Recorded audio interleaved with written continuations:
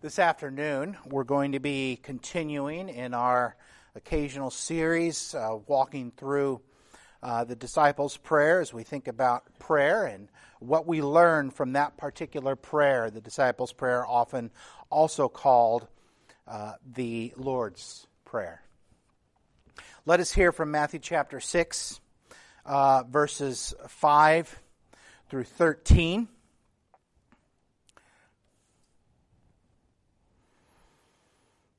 And when you pray, you must not be like the hypocrites, for they love to stand and pray in the synagogues and the street corners, that they may be seen by others. Truly I say to you, they have received their reward. But when you pray, go into your room and shut the door, and pray to your Father who is in secret. And your Father who sees in secret will reward you.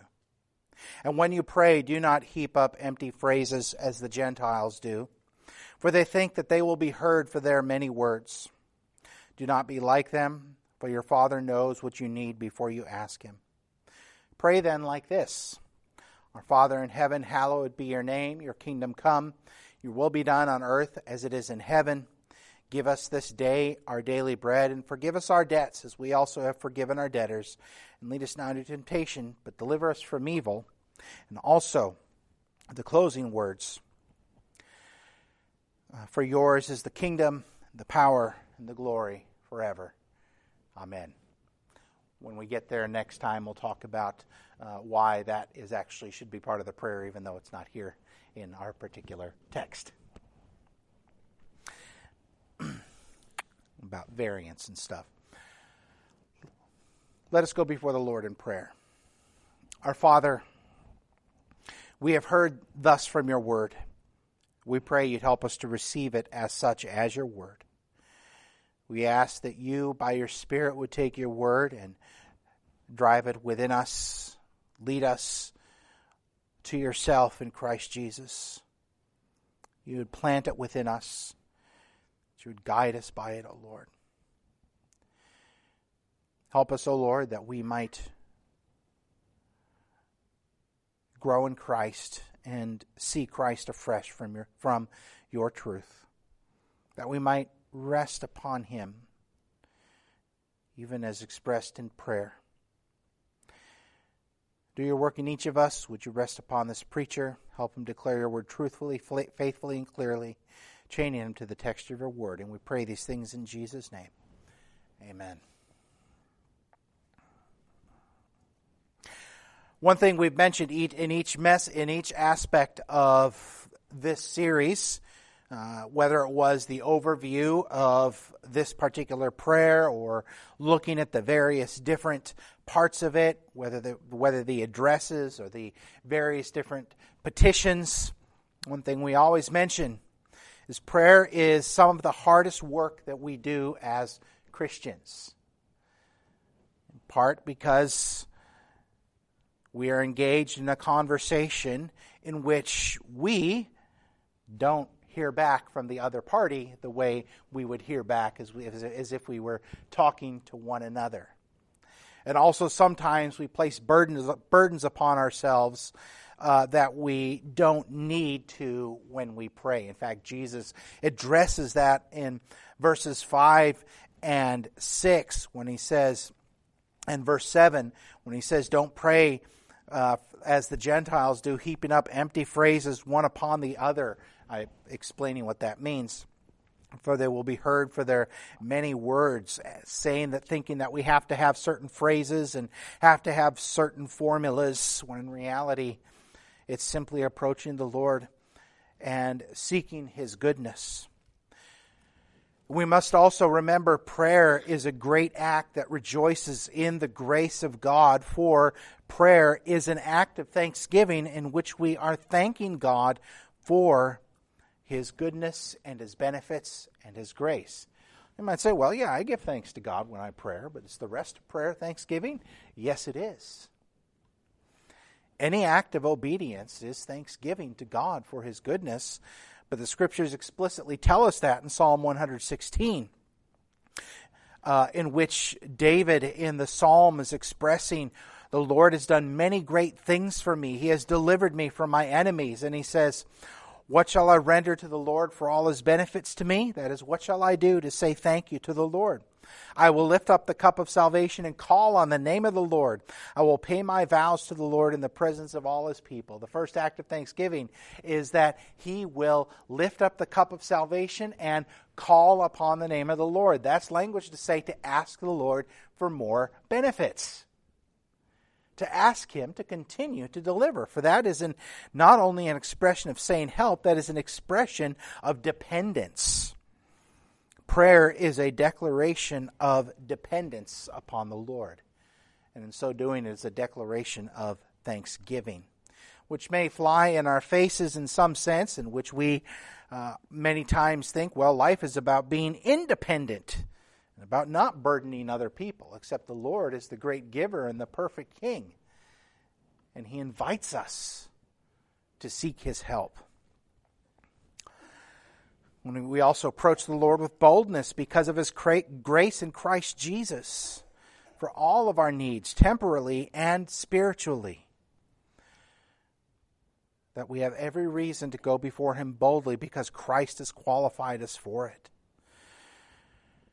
In obedience, in expressing faith, because of the humility that is in prayer, because it expresses dependence, it is indeed an act of thanksgiving. There's no minimum amount of time that we need to pray, nor is there a maximum. We must also remember that while we endeavor, and while we should endeavor to pray well and to pray accurately, our prayers are not heard on account of their accurateness or because of their eloquence or because of their precision. They're heard on the merits of Jesus Christ and by the work of the Holy Spirit, for the Holy Spirit who makes groanings that cannot be uttered. For he knows the mind of God, and he speaks the will of God, but we don't hear it. Not a sense of some sort of experiential groanings where we're literally groaning or experiencing something, some sort of ecstatic experience, but rather it's just a matter of the Holy Spirit speaking on our behalf. When we don't know what to pray. And we've been looking at this prayer that we just read, which is oftentimes called the Lord's Prayer, but the Lord has spoke many, many different prayers. He gave this as a prayer for his disciples to say, this is how you should pray. A prayer that tells us the simplicity of prayer with the 6 basic petitions, the preface, and the conclusion. That when we approach God in prayer, we are approaching him as our Father. Then the first petition, hallowed be your name. Second petition, your kingdom come. Third petition, your will be done on earth as it is in heaven. Fourth petition, give us this day our daily bread. Fifth petition, forgive us our trespasses as we forgive those who trespass against us. And the sixth petition, lead us not into temptation, but deliver us from evil. There's some who divide that up into two separate petitions, but either way, what matters is what's there, not whether they're separate petitions or not. And with the conclusion, for yours is the kingdom, the power, and the glory forever and ever. In approaching God as Father, we are approaching him as one who is not our enemy, but as one who is our friend, who is our good God, into whose household we have been adopted. A Father who is not bound by the limits of created existence, but exists in the heavenlies, being able to do all that he wishes and is all that he desires to do. How many of us can do all that we desire to do? None of us. There's many things I desire to do, but I am limited by age, by other things, and just the fact that, I would love to be able to jump and land at the airport. But that's physically impossible. But if God desires to do something, he can do it. He can do all that's in his holy will. And this is our Father. We approach him as our Father. It shows us our citizenship is not earthly but heavenly. It's also the word our Father, Meaning that while our earthly and familiar bonds are important, they are not absolute. Any other bonds that we make in this age, familial, ethnic, or bonds built around nationality, or bonds built around professions or things like that, are all temporary bonds. We are bound with God's people from every different walk of life eternally. When we pray, Our Father, we are praying in common with every believer. You and I have more in common with the believer living in a hut in the plains of a faraway land than an unbeliever who is at my place in life, who might be very much like you or me in other ways other than my relationship to Christ. We've learned about hallowed be your name. We're asking that God would honor His name in our lives, in the church, throughout the world. Your kingdom come. We're asking that the gospel would become ever more real to us and that His Spirit would govern us. We would submit more and more to the governance of the Holy Spirit, speaking to us in His Word. Praying that His kingdom will be ever more present in the life of the church, His rule and His reign, that we might be a people who not only have the gospel but cherish it, who rest in Christ, to be faithful in our calling as a church, and to have our offices filled with men faithful to Christ, and to be faithful to the doctrine of God's Word. And praying that also for the world, that the Word of God may go out from His people to every kind of people throughout the world. And that people from every different walk of life might, just like us, be transferred from the domain of darkness to the kingdom of His beloved Son. Colossians 1:13. We must remember that Jesus did not offer a social and political transformation or revolution or some sort of a utopian dream in this age in His first coming. And He doesn't do so now. What He offers is eternal life with Him in Christ Jesus. The upending of this age happens at His return. And we're also asking for His return, asking for His kingdom to come, to ask for Jesus to make haste and bring about the day of resurrection and judgment. We're asking for the full number of those who will come to Him, that is, we call the elect, to come to faith in Christ, those whom He will call to Himself. We looked at your will be done on earth as it is in heaven. God has His secret will, which is only known to Him. That is the job I might hold, the job that someone going to college or high school saying, what job is God's will for me to have? Believe it or not, that's God's secret will. He has not made us privy to that information until it comes to pass. But His revealed will is what our concern is in this, that which He has given to us in the Scriptures. This is His revealed will. What He has said is good and just for His creation to do. That for His will to be done in our lives, in our hearts, in our church, in our households, in our proverbial neighbors. And that it would be reflected in the same way here among us and in us as it is in heaven. Recognizing where our true citizenship lies. In the third petition, we're asking for God to give us our daily bread. The needs given for the day. It moves us away from from hoarding things to ourselves, thinking about tomorrow, but rather trusting Him for today's needs. Recognizing He also calls us to be faithful and to be wise in everything like that. Seeking first His kingdom and His righteousness. And for our spiritual needs, for Jesus the Christ, ultimately, Jesus, who as our Christ, is our daily bread, seeking that we might be fed from Him. And what we looked at last time, forgive us our sins as we forgive those who have sinned against us. We are asking that the Lord might not only forgive us, but that we would forgive others of their offenses against us, recognizing the importance of that. And it's not a matter of asking individually for every sin we've ever committed, for if that were to be the case, there would not be enough time in the day. In fact, there would not be enough time in the day for every sin committed in a week or so.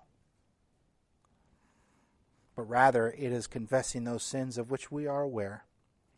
And in this last petition we're looking at today, we see, lead us not into temptation, but deliver us from evil. And so that is where our attention is going to be today, focusing in and upon this. There's two things that we're asking here today. That when it comes to this thing called temptation, that the Lord would not lead us into it, or to put it positively, that the Lord would lead us away from it. And the second part of it is that whatever that this thing called evil, we would be delivered from it. Those are the two things that we are asking. There's 4 basic questions that we're asking here, that we hope to have, that we desire to have answered today. First of all, if we're asking God to not lead us to temptation, what is meant by temptation? And then secondly, what is it to be led into and also led away from temptation? And what is it to be delivered from evil? Of course, related to that is, what is this evil? And then, why is it necessary that we pray this? As always in this series, and just we did in the 10 Commandments, I'd like to hear from voices in the past regarding this particular petition from a couple of different resources of the last several hundred years. In the Westminster Shorter Catechism, it says, what do we pray for in this petition? In the 6th petition, we pray that God would either keep us from being tempted to sin or support and deliver us when we are tempted. That's question number 106 if you want to look it up. And then its companion document, the Westminster Larger Catechism. Shorter Catechism is designed around kids, and the Larger Catechism designed around adults. Now, what is a catechism? It's just a simple question and answer way of learning the faith, which was the first known catechism was one that came not from a Catholic, but came from Martin Luther, so that those who were being taught would have the faith internalized and be able to answer when the Roman Catholic Church came calling and said, come back. The Larger Catechism says in the 6th petition, acknowledging that the most wise, righteous, and gracious God, for diverse and holy and just ends, may so order things that we may be assaulted, foiled, and for a time led captive to temptations, that Satan, the world, and the flesh are ready powerfully to draw us aside and ensnare us, that we, even after the pardon of our sins by reason of our corruption, weakness, and want of watchfulness, are not only subject to be tempted, and forward to expose ourselves unto temptation, but also of ourselves unable and unwilling to resist them, to recover out of them and to improve them, and worthy to be left under the power of them, we pray that God would so overrule the world and all in it, subdue the flesh, restrain Satan, order all things, bestow and bless all means of grace, and quicken us to watchfulness in the use of them, that we and all his people may by his providence be kept from being tempted to sin, or if tempted, the hour of temptation, or when fallen, raised again and recovered out of it, and have a sanctified use and improvement from there, that our sanctification and salvation may be perfected, Satan trodden under our feet, and we fully freed from sin, temptation, and all evil forever. That's a lot. But so we can see that there's throughout history, folks have seen there's a whole biblical theology behind this. My favorite catechism, the Heidelberg Catechism, Well, second favorite, my favorite being an Orthodox catechism, which is the same thing, but they got baptism right. And lead us not into temptation, but deliver us from evil. That is, since we are so weak in ourselves that we cannot stand a moment, while our deadly enemies, the devil, the world, and our own flesh assail us without ceasing, be pleased to preserve and strengthen us by the power of the Holy Spirit, that we may make firm, stand against them, and not sink in this spiritual war until we come off at last with complete victory. And the Geneva Catechism, which was put together by John Calvin, is basically an expanded version of the Heidelberg, which, of course, Calvin's came before Heidelberg. It was a summary. And Martin Luther, he says this: what does it mean to be delivered, for God to not lead us to temptation? He says, God tempts no one to sin, but we pray in this petition that God may so guard and preserve us that the devil, the world, and our flesh may not deceive us or mislead us unto unbelief, despair, and other great and shameful sins, but that although we may be so tempted, we may finally prevail and gain the victory. Martin Luther summed that up one time by saying this. In this we're praying that while we can't stop the birds from landing on our head, we can keep them from staying there. And then deliver us from evil. We pray in this petition, as in a summary, that our Father in heaven may deliver us from all manner of evil, whether it affect body or soul, property or reputation, that at last, when the hour of death comes, He may grant us a blessed end and graciously take us from the world of sorrow to Himself in heaven. So that's a little survey of ways that has been approached, going back several hundred years. But what do we mean by temptation? On the surface, when we hear the word temptation, our first thought is to say, well, that is just referring to temptation to sin. And while that, I would argue, is the main thrust here, it's not all that is present. It is not all that is present. The Greek word there that is translated temptation is peirasmos. Its word is used in a number of different locations in the New Testament. It is used for temptation proper. That's what we'll call being tempted to sin. Temptation proper. That is when something comes across our way and seeks to entice us to do something wrong, or something that comes from within us, as James will say, and we'll hear that in a moment. Luke 4, verse 13, and when the devil had ended every temptation, he departed from him until an opportune time. Those were things that the devil laid before Jesus and said, hey, you're hungry, right? That rock? That looks like a mighty fine piece of bread, doesn't it? And as well as the other temptations. Or, not only in terms of temptations to sin, but also in terms of trials, or we'll also see testings. James chapter 1, verse 12. Blessed is the man who remains steadfast under trial. That's peirasmos right there. For when he has stood the test, he will receive the crown of life, which God has promised to those who love Him. And he speaks, of course, that's referring to building up patience and the difficulties that come across our ways. In 1 Peter chapter 4, verse 12, Beloved, do not be surprised at the fiery trial. And the word there is pyrosis, for fiery trial. We get pyro from that, so fire. When the fiery trial, so do not be surprised at the fire when it comes upon you to peirasmos you, to test you, as though something strange were happening to you. Speaking of sufferings and persecutions.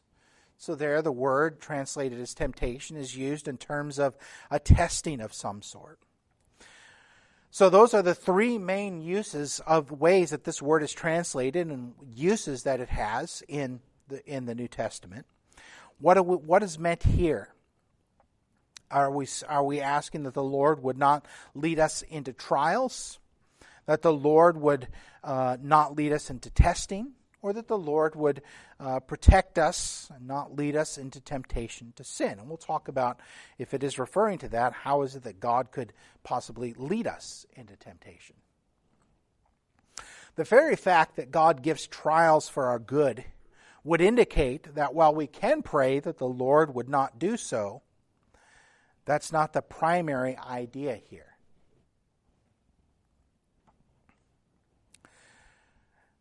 Because indeed, but also remember that during times of testing and trial, we are often at great danger to succumb to various different temptations that may come across our path. Of course, when things are going smoothly for us, there's a different type of danger to temptation that is sometimes more insidious and devious. Even if trials and tests are what's primarily in view, I would argue that the main idea is in the end, which is that we would, as Luther states, that the world, the flesh, and the devil might not deceive us or mislead us into unbelief, despair, and other great and shameful sins, that although we may be so tempted, we may finally prevail and gain the victory. Of course, then, if that is the case, if this is referring primarily to not being led into temptation, also remembering, it follows immediately, forgive us of our trespasses, as we forgive those who trespass against us, lead us not into temptation. That it seems that the most logical way of looking at that, what we would call Occam's razor, the simplest answer is usually the best answer. Or if you're a salesperson, you've heard of KISS. Keep it simple, silly. The idea is the simplest answer there. But if that's the case, this says, lead us not into temptation. If we are tempted then, does that mean that God is then the author of evil? And sin is the author of evil and sin, as we are asking him to not lead us into temptation, implying that he would lead us into such. James chapter 1 verse 13 says, when it becomes to temptation, we need to first of all remember, let no one say when he is tempted, again referring now to a different type of temptation than he just spoken of, I am being tempted of God, for God cannot be tempted with evil, and he himself tempts no one. And if we continue, we see that the source of temptation doesn't primarily come from outside of ourselves. But he said, but each person is tempted when he is lured and enticed by his own desire. Then desire, when it has conceived, gives birth to sin. And when sin, it is fully grown and brings forth death. And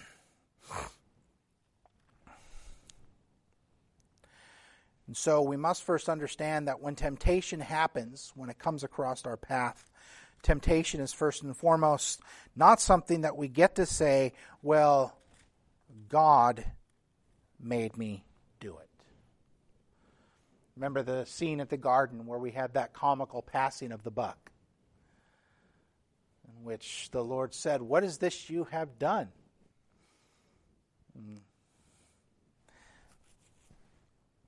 Adam said, of course, well, the woman you gave me, she gave me to eat.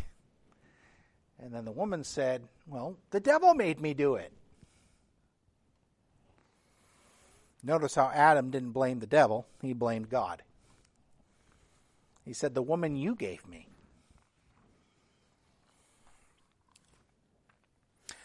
In Jesus' temptation, we must also remember the Spirit led him into the wilderness to be tempted. He led him into the circumstances where he was tempted in the wilderness. But the Lord did not tempt him. The Lord did not put forth the temptation. He led him to the circumstances where he was tempted. The Spirit led him into the wilderness to be tempted. However, it was not the Father who tempted him. It was the devil who put forth the temptation. Temptation for a believer is always, for any human, and for even us as believers, is always a reality. Oh yeah, we didn't dismiss for nursery.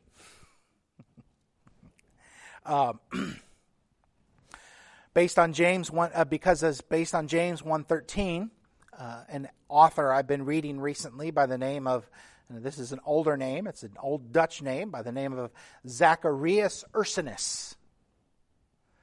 In his commentary on the Heidelberg Catechism, he says, disordered inclinations tempt men because they tend to such actions as God prohibits. Verse 12 of James chapter 1 speaks of count it all joy in the midst of trials. God leads us to testing. And in that testing, there's always temptation from the devil hitting our disordered inclinations.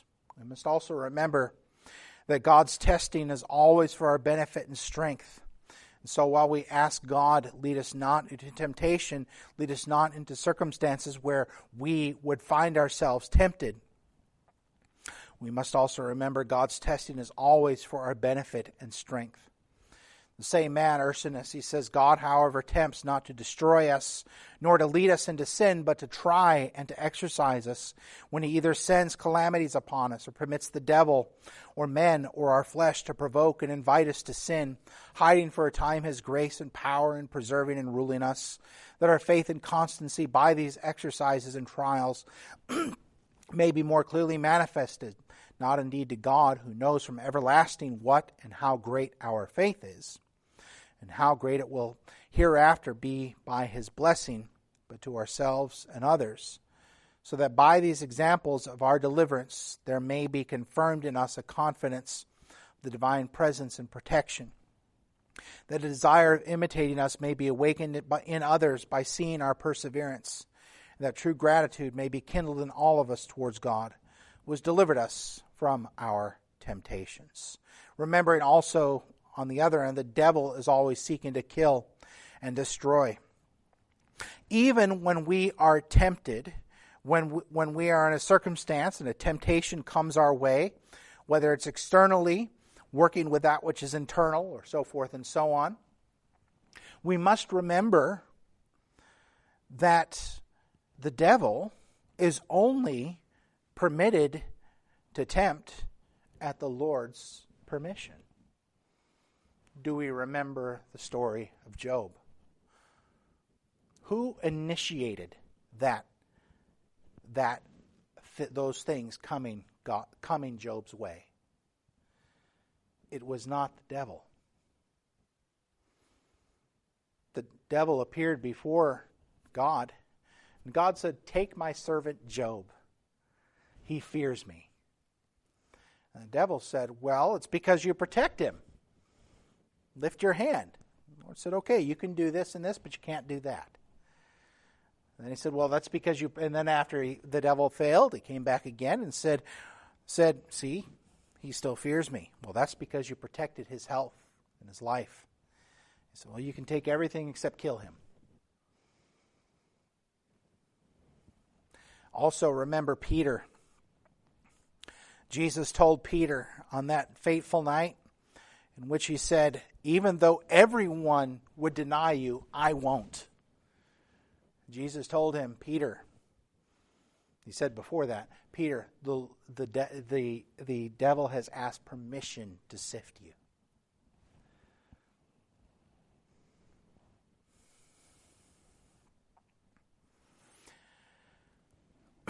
So temptation here is referring primarily to temptation to sin. But yet, built into that and behind that is all forms of testing that come our way, in which there is all sorts of temptation. So when we say, "Lead us not into this temptation," what are we asking? Well, the positive, what is it to be led into temptation? First of all, remember, when God leads us into temptation, testings and trials in which temptations to sin are always present, or when he opens up the door for such to happen, it's for the purpose of trying and proving us according to his purposes for our benefit and for bringing us closer and closer to Christ. For even when we fall to temptation, the point is to get up and to turn to Christ, who is our Savior. Remember, the devil's temptation is only at God's allowance. So we are asking with regards to both. For the first, that is, for trials and testings, we are asking that God may be pleased to not lead us into trials and testing. If He does, that we might have strength to endure in faith and in hope and in love. 1 Corinthians 10:13 says, "No temptation has overtaken you that is not common to man. God is faithful, and He will not let you be tempted beyond your ability, but with the temptation He will also provide the way of escape that you may be able to endure it." Any trial we face in and of ourselves is more than we can endure. So, but He said He's not going to give us more than He can endure. In Him. Remember, this is all in Christ. It is in Him that we can endure, and to rely not upon ourselves, but to rely upon His strength, recognizing how incredibly weak we are, how incredibly needy we are. Recognizing how impoverished we are. That is where our strength and endurance lies, for in that we turn to His strength and away from our supposed strength.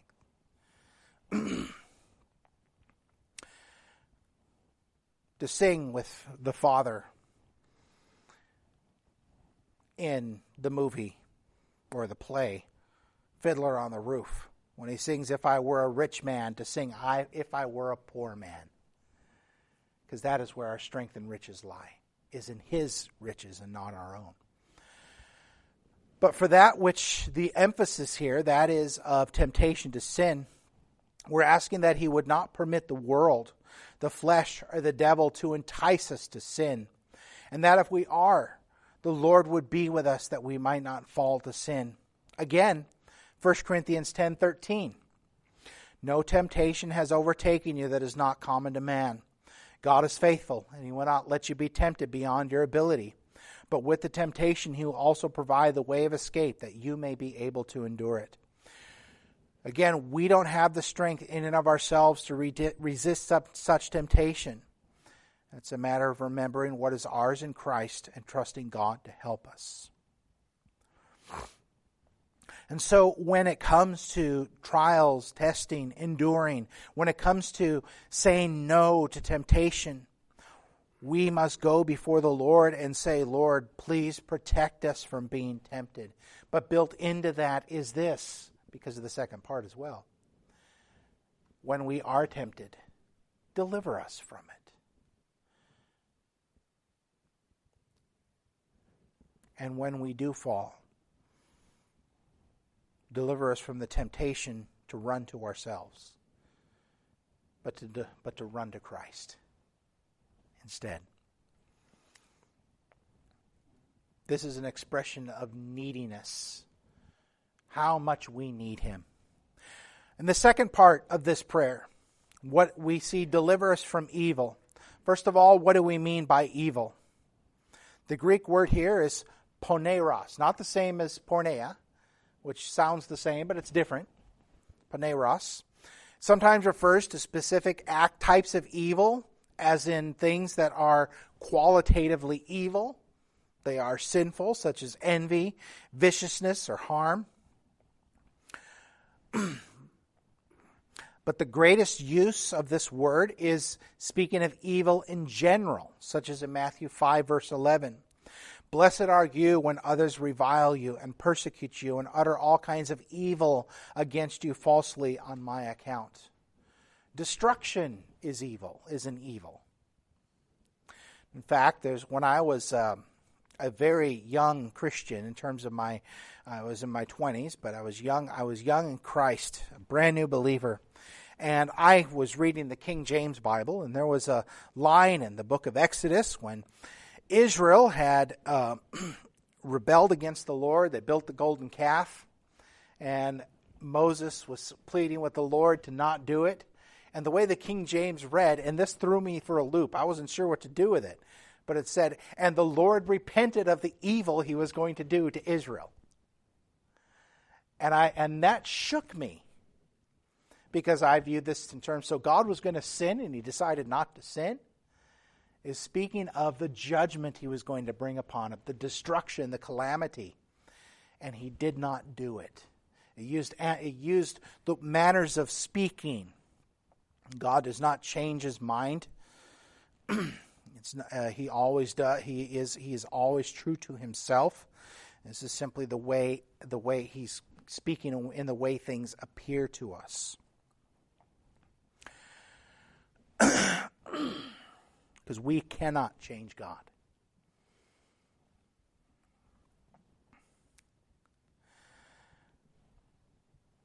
So we see it has to do with this word evil has to do with deeds that are both morally evil as well as evil that is a result of the sinful state in which we live. Death, destruction, pain, illness, etc. All those are a result of the fall. All those are a result of the fact that Adam ate of that fruit, and we ate with him when we were there with him. He was our representative. All evil in this world. Death is an evil. Destruction is an evil. Pain is an evil. Illness is an evil.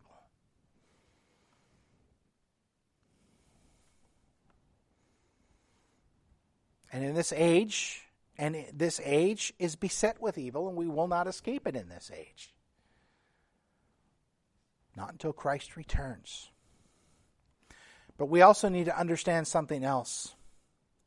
Evil is an adjective here, sort of like the word red. Okay, this is a red book. Red is an adjective. It's describing the book. It's not just a book, it's a red book. It's a red hymnal, to be specific. But the word evil here is an adjective. It's a describer. But there's nothing to which it's attached. Which means, based on the way Greek grammar works, and grammar in general, it becomes a noun in and of itself.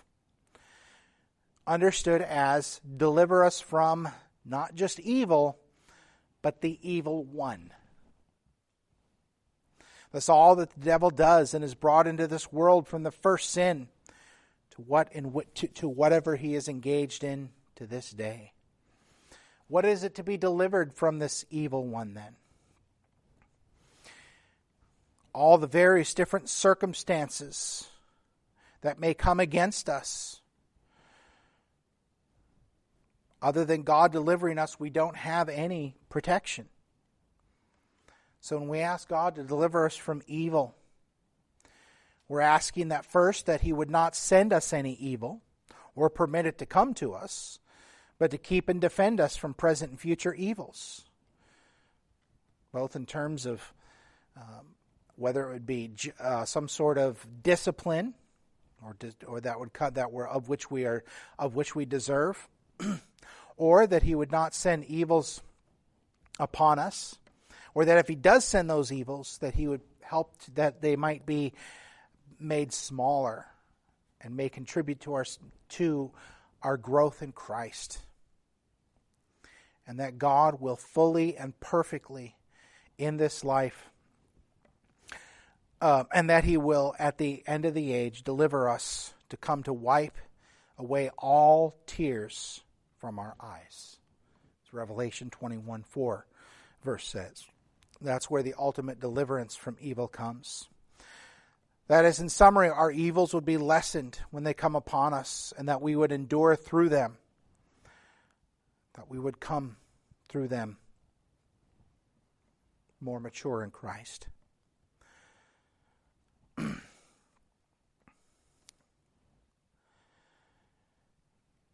But also remembering, we just said, Revelation 21, verse 4, tells us he will wipe away every tear from their eyes, and death shall be no more, neither shall there be mourning, nor crying, nor pain any more, for the former things have passed away.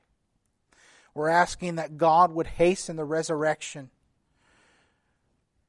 that we would finally be free from this body of death, and the very presence of sin and the experience of this fallen world. That is where this deliverance comes. We're asking him to hasten his return, for that is our hope. Why is it necessary to pray this? Why should we ask the Lord to deliver us from evil, to not lead us into temptation?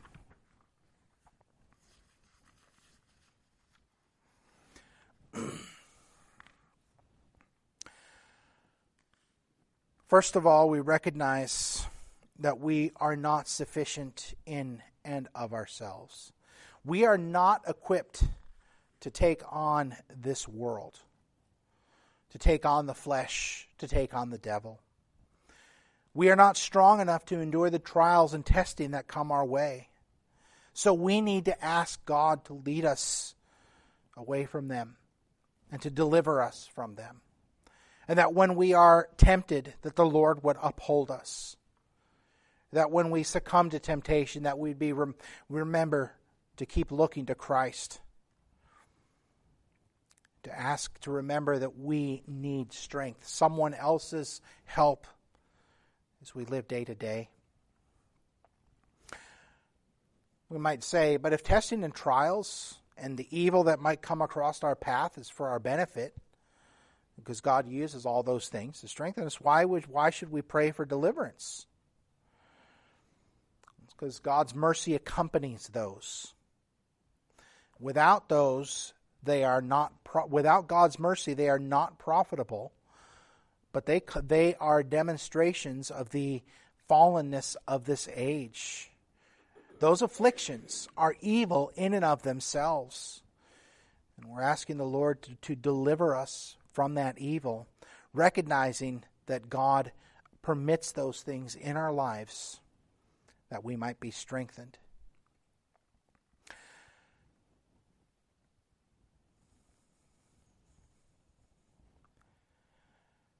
We should pray for deliverance when we are in the midst of those.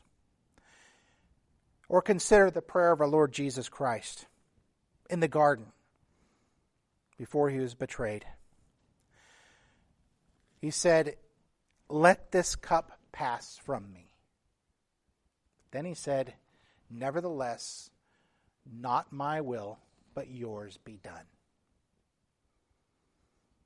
If at all possible, there is a way that we could accomplish this redemption without having to endure that which is about to be endured. Let's do it that way. But nevertheless, not my will, but your will be done. Brothers and sisters, in this life we will never be free from temptation and testing, nor will we be free from succumbing to such things. In the midst of them, yet in some of them we can find endurance. And we can also learn from where we have failed. Failure is a great teacher.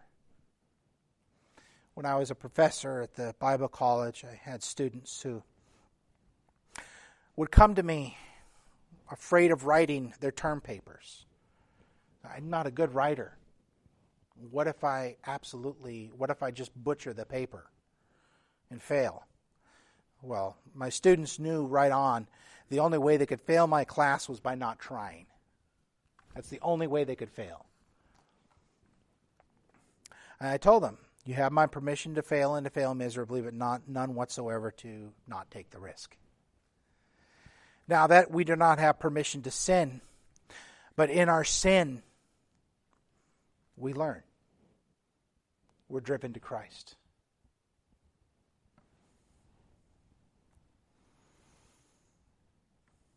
We must learn from our sin not to do that.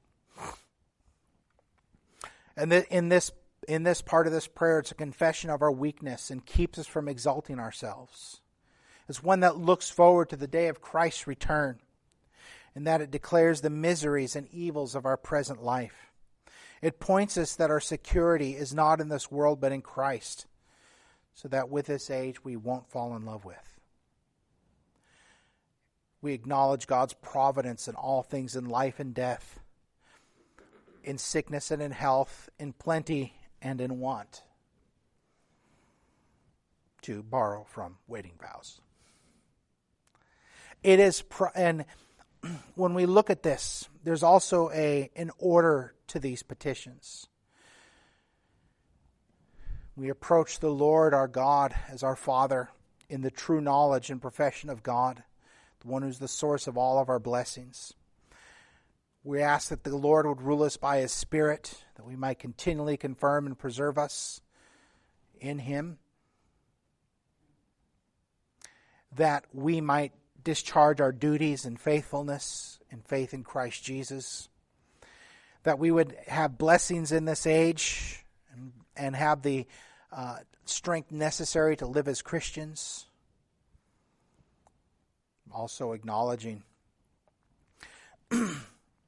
that we are indeed sinners in need of grace and forgiveness, which then goes to the next one saying, the very fact that there's temptation shows us we have need of forgiveness. And so that the Lord might deliver us from those things that would lead us to sin. And that when we are in those things, those temptations, those testings, those trials, the evils that come our way, we would endure in Christ Jesus and turn to Him